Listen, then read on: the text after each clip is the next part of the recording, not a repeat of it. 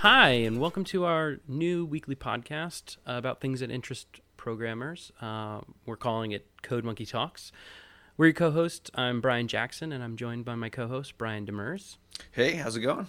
Good, good. I'd also like to introduce this week's guest. We are joined by Adam Duvander. Welcome. Hey guys, Hey. How you doing? I'm doing well. Good. Well, I'm excited to talk to you later in the episode. We break this up into a few segments, and what we do is we first talk about stuff that's going on in the news recently. Then we'll move into an interview with you, and then finally, what we'll do is we'll leave our guests, our listeners, with something to do. So with that, let's begin the In the News segment. So this next segment is about current events, and we're calling it In the News. We each pick a news story we read about, or that we've read about recently, that we'd like to discuss. Brian, why don't you go first? What's your programming news?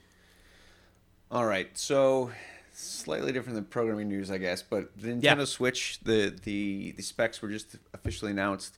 The pre-sale was amazing, I guess. I think everybody sold out. I was tempted at one point to get one, but I didn't. So I'm a little disappointed, and I think that the Nintendo Switch will fail. And that saddens me, and I really want to be wrong here. But so this is more of a prediction. I think based on the specs, which I think are fine for what the product is and the target they're at and the types of games Nintendo has.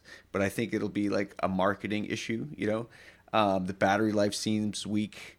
It's just, I think a lot of the casual gamers from the original Wii have moved on to Candy Crush and whatnot. So that's my prediction. I'm sad. I'm wondering what you guys think, though. Yeah, well, you know, I was excited about this, and I still am excited. You know, I probably didn't hear about the battery life, but the other thing that I would say frustrated about was I missed the pre-ordering. I don't know how. I was actually really excited about the January 9th announcement that they had scheduled. I was looking forward to that like through December, and then somehow missed the pre-orders. And so I did not get a pre-order in. But my plan is probably to buy it early on. So I'm interested and excited to see how this goes over the next few months as this launches, because I guess I'm more bullish on it. I think that this is a good format for it. I'm excited about the kind of switching between a console and a handheld format. I think there's a lot of advantages to that. I'm a big fan of the Wii U, surprisingly. I know that's probably an unpopular opinion with people who have the Wii U, or don't have the Wii U, is probably what my guess is. But I really liked the turn the TV off and be able to use the handheld console piece. But I will admit, I think what they screwed up on the Wii U is you couldn't go far away from the TV with it, and that's where I think the Switch is a really smart move. That it's basically all the brains are in the handheld piece. So anyway, Adam, have you been following this? I saw the news about it. Saw someone's post about it a couple days ago. Yeah, and I'm not a super gamer, but I think that makes me the exact casual gamer type that's. That you were talking about. And yeah, for me, I saw one of the things that the complaints was that there weren't very many games. But for me, I loved the original Wii, and it really only took the Wii Sports to to hook me on that. So really, like one good game at launch, I think can do it. And I don't know enough about the ones that they do have to know whether that's it, and whether it can overcome the other shortcomings. But you play that for long enough for the next round of games to come out, right? Yeah, and they do have a Zelda game that's coming out with launch, but the Mario game is coming out in November, and I was a little disappointed about that. I think I'm looking forward to the new Mario game because I'm just a fan of most of the Mario games, and so I think it's going to be a good one. I'm a big Zelda fan, so I really wanted to succeed for this reason. My wife likes Nintendo versus all these other these consoles and stuff, so I think it would be an easy sell to get one in my house. And my son has a DS, so I think we could do it. But I'm holding out to see what the initial impressions are. Yeah, I'm optimistic, but I am also looking to see practically, like, once you have it, how well does it mesh with having if you already got a family that has DSs and 3DSs, is there much cross-play with those platforms? They've not had good support with that in the past, and so I'd be interested to see if they'll treat it as peers or if it's completely separate, consoles and that, different platforms. So we'll see. So I think that leads us on to Adam's story. So Adam, what did you want to talk about? Yeah, so earlier in January, I wrote a post about GitHub streaks, which I had, I'd heard about and had seen on GitHub profiles before, but I had missed that they took it away as a feature, as actually tracking it. But of course, it doesn't require to be able to track your own streak, which is committing something to a repository every day is a GitHub streak. So yep. That of course doesn't require that feature to do it. So I wrote about it, and it's something. I mean, I have not done it, and I'm one of those programmers whose day job is not programming necessarily. So it actually kind of appeals to me, the idea of intentionally writing some code every day, or writing something that ends up in a repo. Yeah. And curious if either of you have tried it or even thought about it. So I haven't consciously made that effort. I've been definitely somebody who likes the gamification aspect of that grid of green squares that they have. So to actually turn it into this is a goal of, like, I want to commit something every day for 365 days or something like that, sounds really interesting, but also almost overwhelming outside of the kind of the cheat of I'll just write one line of code that actually is just a comment and I commit it. I'm not sure how good their like heuristics are about, if I were to just comment, on a line, does that count towards the streak or not? But, right. Day one, you write a bot. Day two, you cron the bot. Yeah, exactly. I'm sure there are folks that would game it, and I would be probably susceptible to that as well. And that's actually one of the reasons that people who were against that feature said, like, oh, just get rid of it because it doesn't actually mean anything. Like, there are all these ways, and so in my post, I sort of say you get to decide what the rules are, what counts, what doesn't, and hold yourself to those, and so really talk about the reasons to do it for yourself as opposed to doing it for the glory of seeing it on your page, which of course you can't see the longest streak anymore, but you can still see the green squares, and they tell a story for sure. Yep.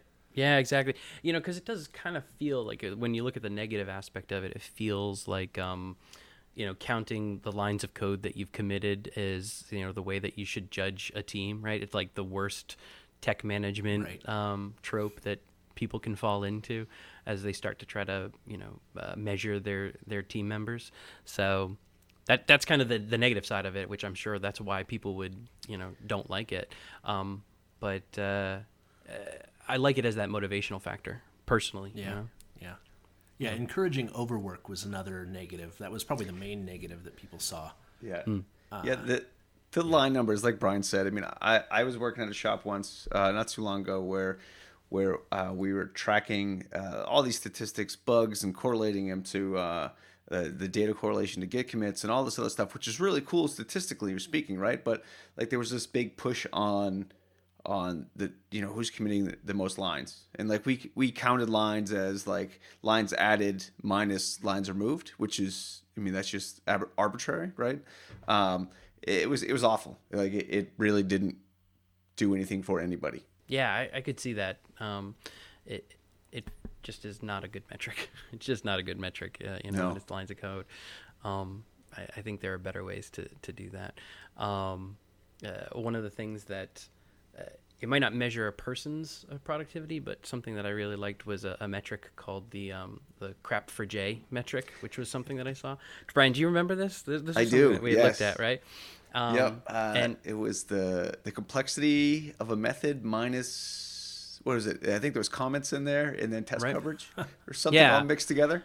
yeah, it was a funny name for actually a really interesting idea of how to measure your contribution to code coverage. It was actually more around testing, but the idea is that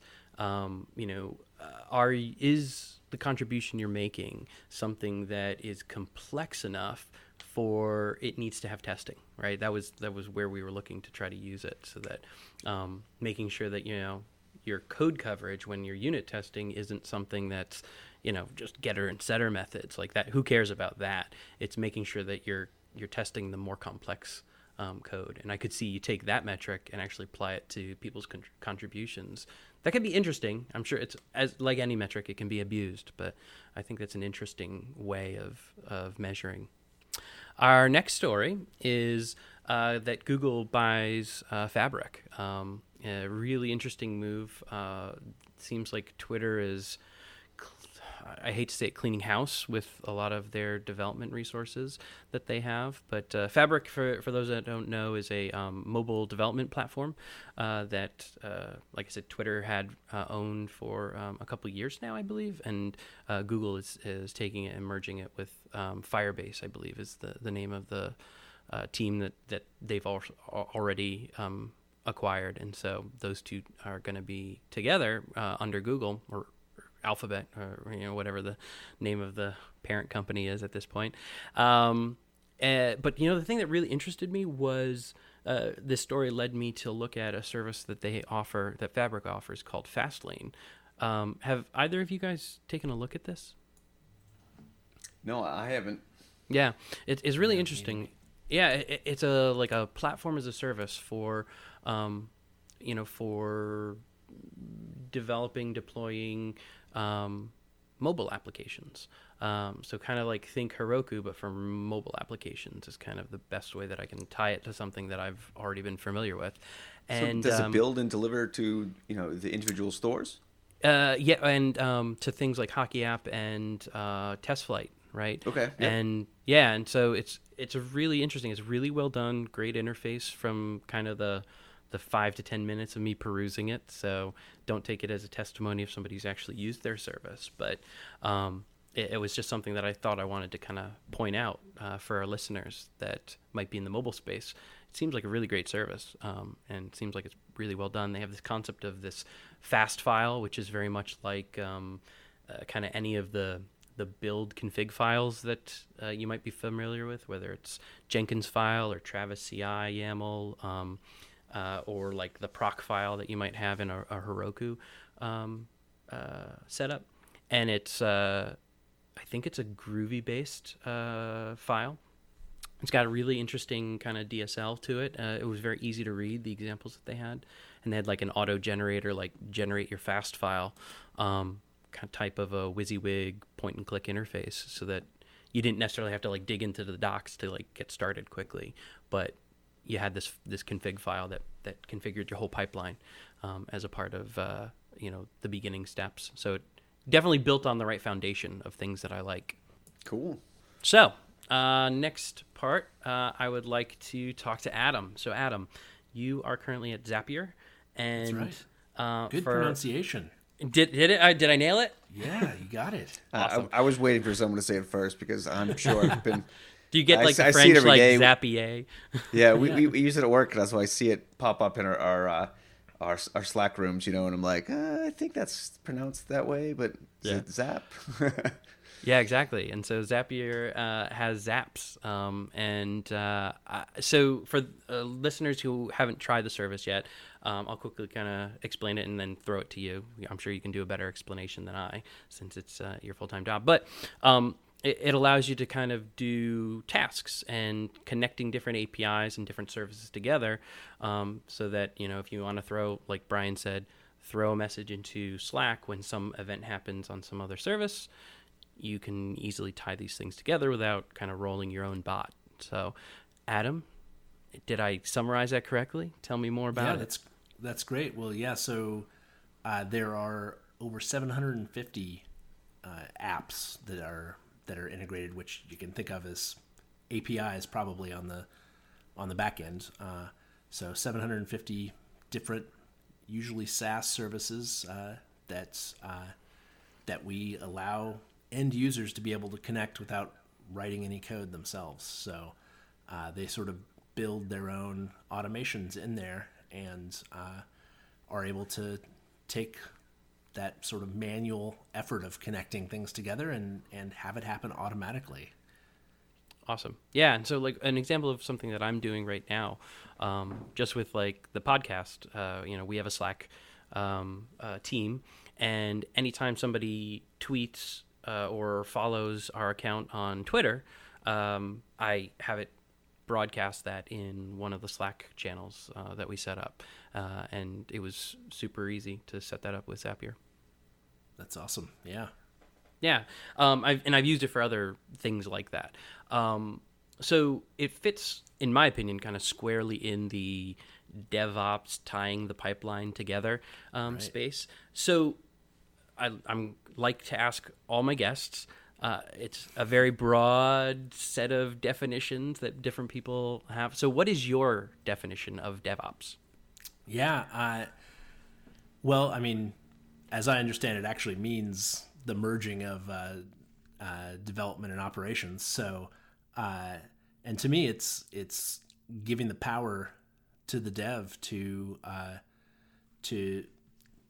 fulfill the entire pipeline from coding to deployment, and really to make it really to automate it and make it reproducible, which kind of is in line with the Zapier ethos.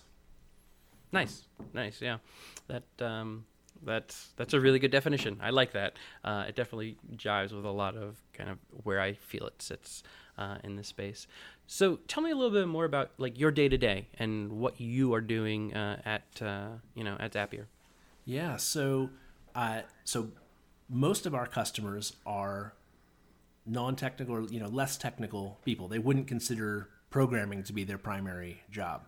We definitely have folks like yourselves who are customers who are technical people. And I mean, I was a customer for a long time before joining and did lots of fun stuff. Sure.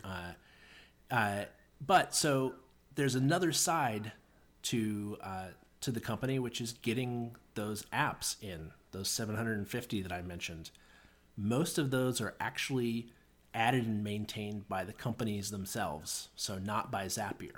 Oh, nice. And I didn't realize so we that. have an entire developer platform that kind of sits in the middle between the Zapier interface and an API interface, and someone can come and connect those together. And so my role is to help make more people aware of that and find ways to share stories of building great APIs so that a great API then becomes a great integration, becomes a great experience for the user. So and to get that word out, to document it, to help people use the developer platform. Awesome. And so a lot of what I do, I mean, I've been writing about technology topics for a long time. I called myself a pseudo journalist at Programmable Web. It didn't feel like real journalism, but it also we had the API directory. They still have the API directory there, and so I've been kind of in the API world for a while. So it was a natural progression to come to Zapier and to write about APIs here and really tell stories of developers doing great things. That's really cool because Oh no, go ahead, Brian. Yeah, I was gonna say I had no idea there was a developer platform. I mean, it makes perfect sense when you say it, but that's really neat. I'll have to check it out. Yeah, I hope when you and I talk in 6 months that then it's very obvious that we have one. I'm only been there 3 months, so I can't say that it's been something that we've been able to do yet. But yeah, it's a pretty cool thing. And actually, so one of the cool things, so that 750 number is public apps that have been added to Zapier, but there are actually quite a few internal apps where companies are already using Zapier and they have their own internal services, and the developer platform works for that as well. You can have a private app, you can have one that is invite only, and that's a natural progression that the public ones take, is that first they're private and then they start to invite people. But yeah, you can actually stop there and use it yourself, and you probably will not be surprised to learn that Zapier has an internal app ourselves for a lot of the stuff we do, to be able to have triggers and actions just like you would for a public app. But to have it for your internal processes. Wow, that's really cool. That's great to hear. It feels like you're you're definitely dog fooding your own stuff in that way. Tell me more about kind of the process behind the scenes, if you can. As I don't know if it's something that you're hands on with, but kind of tell me about what's it like to build Zapier using Zapier. Right. Yeah. So, yeah, I'm not on the team that's building out either the platform or the product itself, but it's we really do truly run these 750 APIs in production, right? That we have users who have live zaps on all of them, and so yeah, it's a bunch of them are polling essentially as often as every 5 minutes for each user. So that's a lot of servers we have set up just running the polling. Of course, we recommend that someone implement webhooks, and specifically subscription webhooks, because then that saves everyone's servers and the user gets an answer instantly. Yeah. So, but then there's a lot going that when a webhook comes in to push it into a queue that we have to then process all the steps. And as of almost a year ago now, there are multi-step zaps, so it's not just a trigger and then a single action, but there can be multiple actions and filter steps and all sorts of things in between. So yeah, there's a lot that goes on. There's a blog post about how we scale Zapier that I'd be happy to share with you. And we'll definitely put that in the show notes, because I think our listeners would be interested in reading that. And tell me more about these like it feels like a pipeline is what you described, and having filters. I haven't experienced this myself. I haven't used them. I've just been doing kind of this action happens and then it goes and puts something in a Slack channel type of way of using it. But that sounds really great. So sometimes an API doesn't give you the exact data that you would want to. Maybe it gives you too much data. You can't be specific to just give me an alert an event when this particular thing happens. So your Zap might be receiving all of those. Well, you can do a filter step to be able to say only if the particular data here equals this, right? Like only if this is a click event in an email, right? Then let's continue on to the rest of the Zap.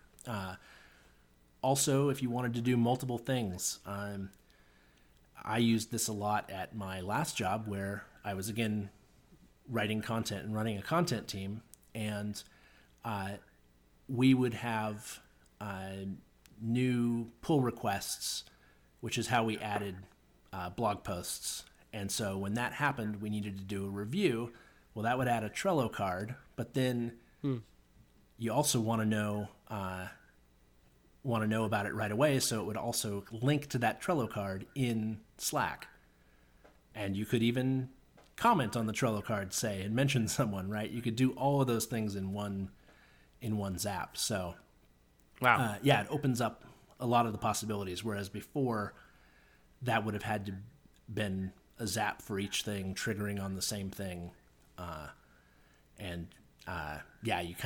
You could do some of the things, not all the things before, but it opened up many more possibilities. And I mean, I can barely even remember the time when it was just one thing to one thing, and it was only less than a year ago.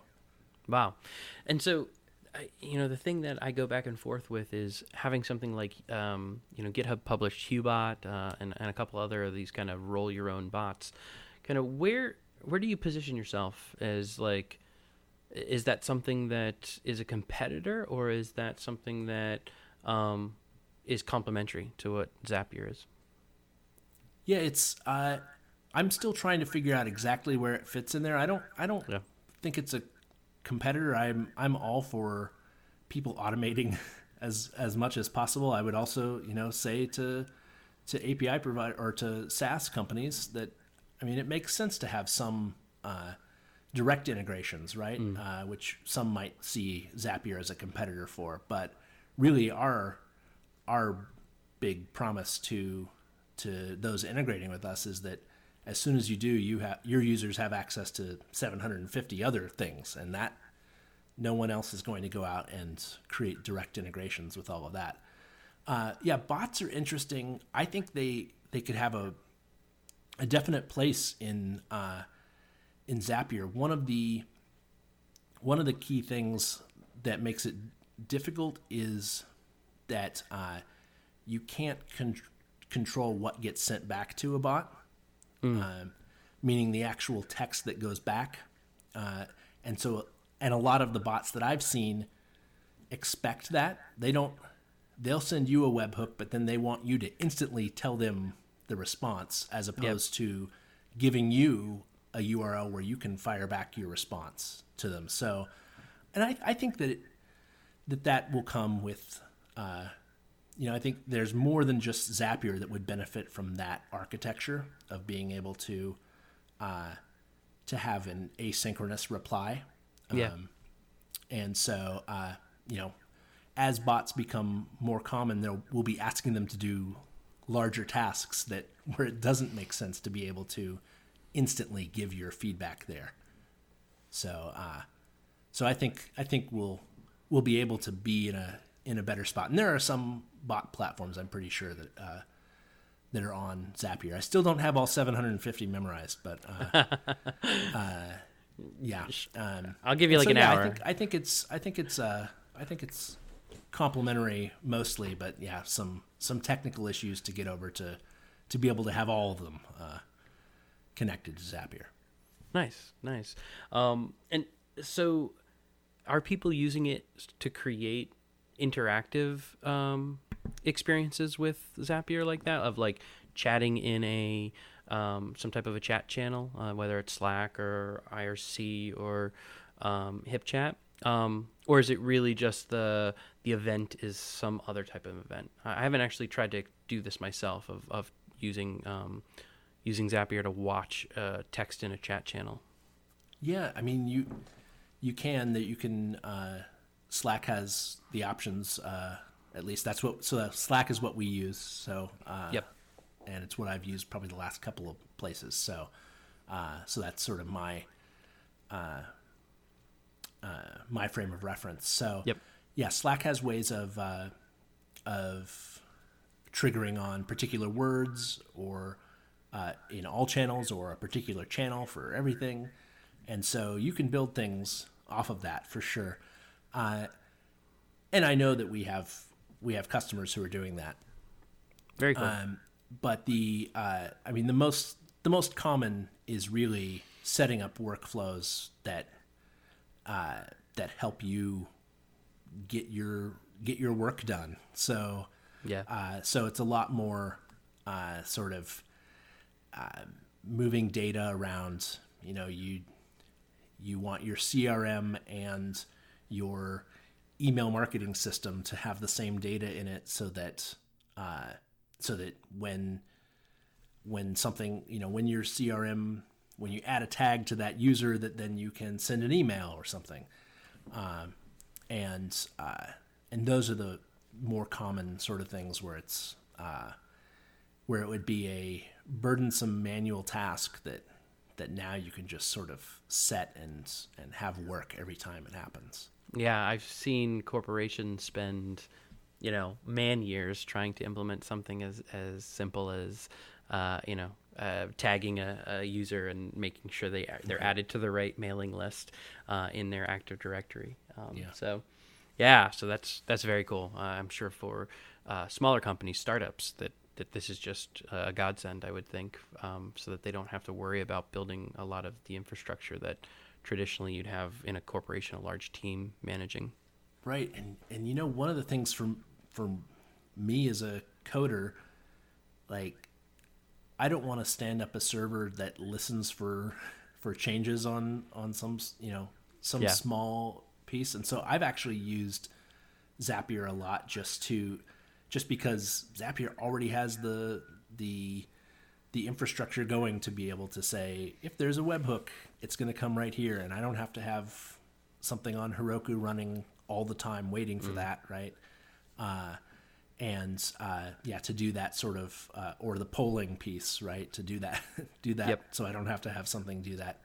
And then, there really are really cool tools within Zapier that you can then kind of code without coding, although sometimes it's actual code. So we have an app called the Code by Zapier app, and you can actually write Python and JavaScript in there, Python or JavaScript, and wow. So you can actually do anything, right, with the code in there. Including make additional API, additional requests out to another service or something like that. So, it's I've as I hit sort of the limit of what it can do, I then step into the code app, and of course, as a coder, I'm able to do that. And so it's nice to be able to tell customers, yes, you can do that. Might require a little bit more technical skills to do it, but it is possible. So how does this compare to if this then that? As far as because it sounds like you're more data driven, and if then that. They're kind of all over the place with devices and I don't know. So can you talk about that? That really has been their focus of at least the last several years, is the connected home stuff, and that's fun stuff too. It's so they are focusing on that, and I've used IFT for my Hue lights at home and stuff. And so we're more focused on those sort of business use cases, and then again being able to have the multiple steps and the something that's a little more workflow like than simply connecting two things together. But started around the same time in 2011, and and are often used in the same sentence together. So, yeah, cool. I've used both, and I definitely agree with kind of the way that you've broken it down. That if definitely is more consumer focused. Like you said, I used it to control my Christmas lights this year. The outdoor Christmas lights. I wanted them to come on and off at sunset and sunrise, and using them for something like that because I had a Wemo switch. Was a nice fit, but it's for Zapier. I've been using it for kind of my business. It's my kind of personal projects, but much more kind of business focused. It totally makes sense that you're focused more on kind of the enterprise and startups. Yeah, and there's plenty to do, plenty to do there, right? Yep. Yeah, exactly. So tell me about kind of like some of your favorite use cases that you've heard of so far. Well, I can tell you my number one favorite that I have now used. It's been several years and multiple jobs where I have used this, and I continue to use it at Zapier. And that is when I add something to my personal calendar, I then have a Zap that will duplicate that onto my work calendar and it just puts the title as busy. And that way I've been able to avoid coworkers putting, meetings over my doctor's appointment or something, right? That's brilliant. And I've used that, I used that when I had an Outlook calendar at work. I used that when I had a Google Calendar at work. And it has been so nice to be able to, it takes a little bit of, I could probably write a Zap that when I delete the thing off of my personal calendar, it also goes and changes that event that's on the work calendar. I haven't gone that far, but so Yep. It takes a little bit of management myself too, but it's just so nice and saved me so much time and the hassle of letting someone know, either my doctor or my coworker, depending on who I decide I'm going to cancel with, right? Yeah, that's a great awesome. idea. Yeah, because I'm going to go set that up right now. I hadn't thought of that, and that's brilliant. Because what I end up doing is I invite my personal account to my work account, thing, or vice versa. And my wife also kind of co-manages our calendar. Like I have a calendar, she has a calendar. Yep. We're in Google Apps or G Suite as they're calling it now. And I need this badly. So that's a great idea. I love that Zap. Any other cool ideas or things that you've used Zapier with? So I mentioned the GitHub PR thing before, and it was actually a little more complex than I described, because at my previous work we had a GitHub repo where it was totally public and anyone could add knowledge base articles. Typically it was within the company or our partners who added them, but still anyone could. And so as the head of the content team, I had to decide, well, we should really at least look at everything that comes through here, right?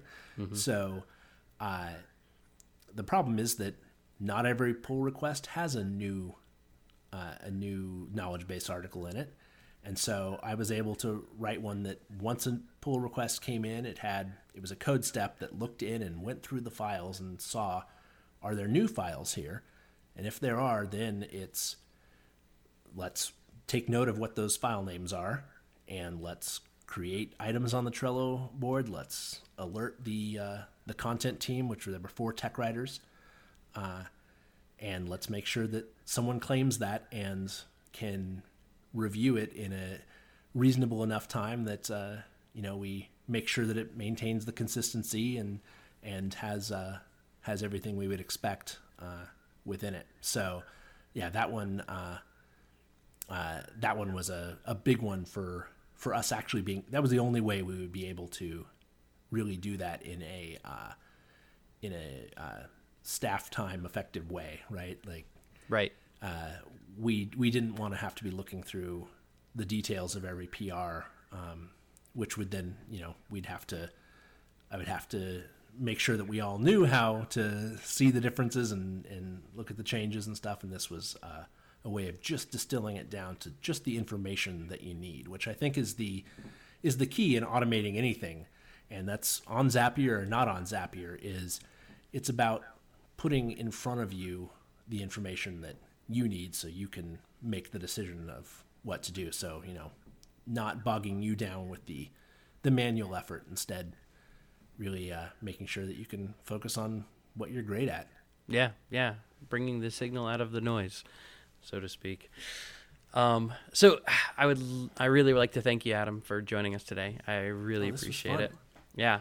So where can our listeners find more about this and what you're working on? Well, you can go to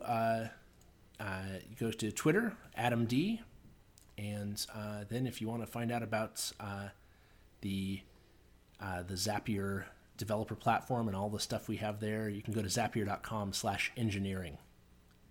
and that's where our blog is, and we write all about this stuff there. Awesome. Cool. Well, thanks, Adam. So I can be found on Twitter at Brian Demers, all one word. I've been blogging over at stormpath.com, and I'll be presenting an Apache Shiro talk at the Boston meetup on February 7th. So if anyone wants to check that out, I'll be there. Cool. Thanks, Brian. I can be found on Twitter at Jackson, Jaxzin. But before we go, let's leave our listeners with something to do.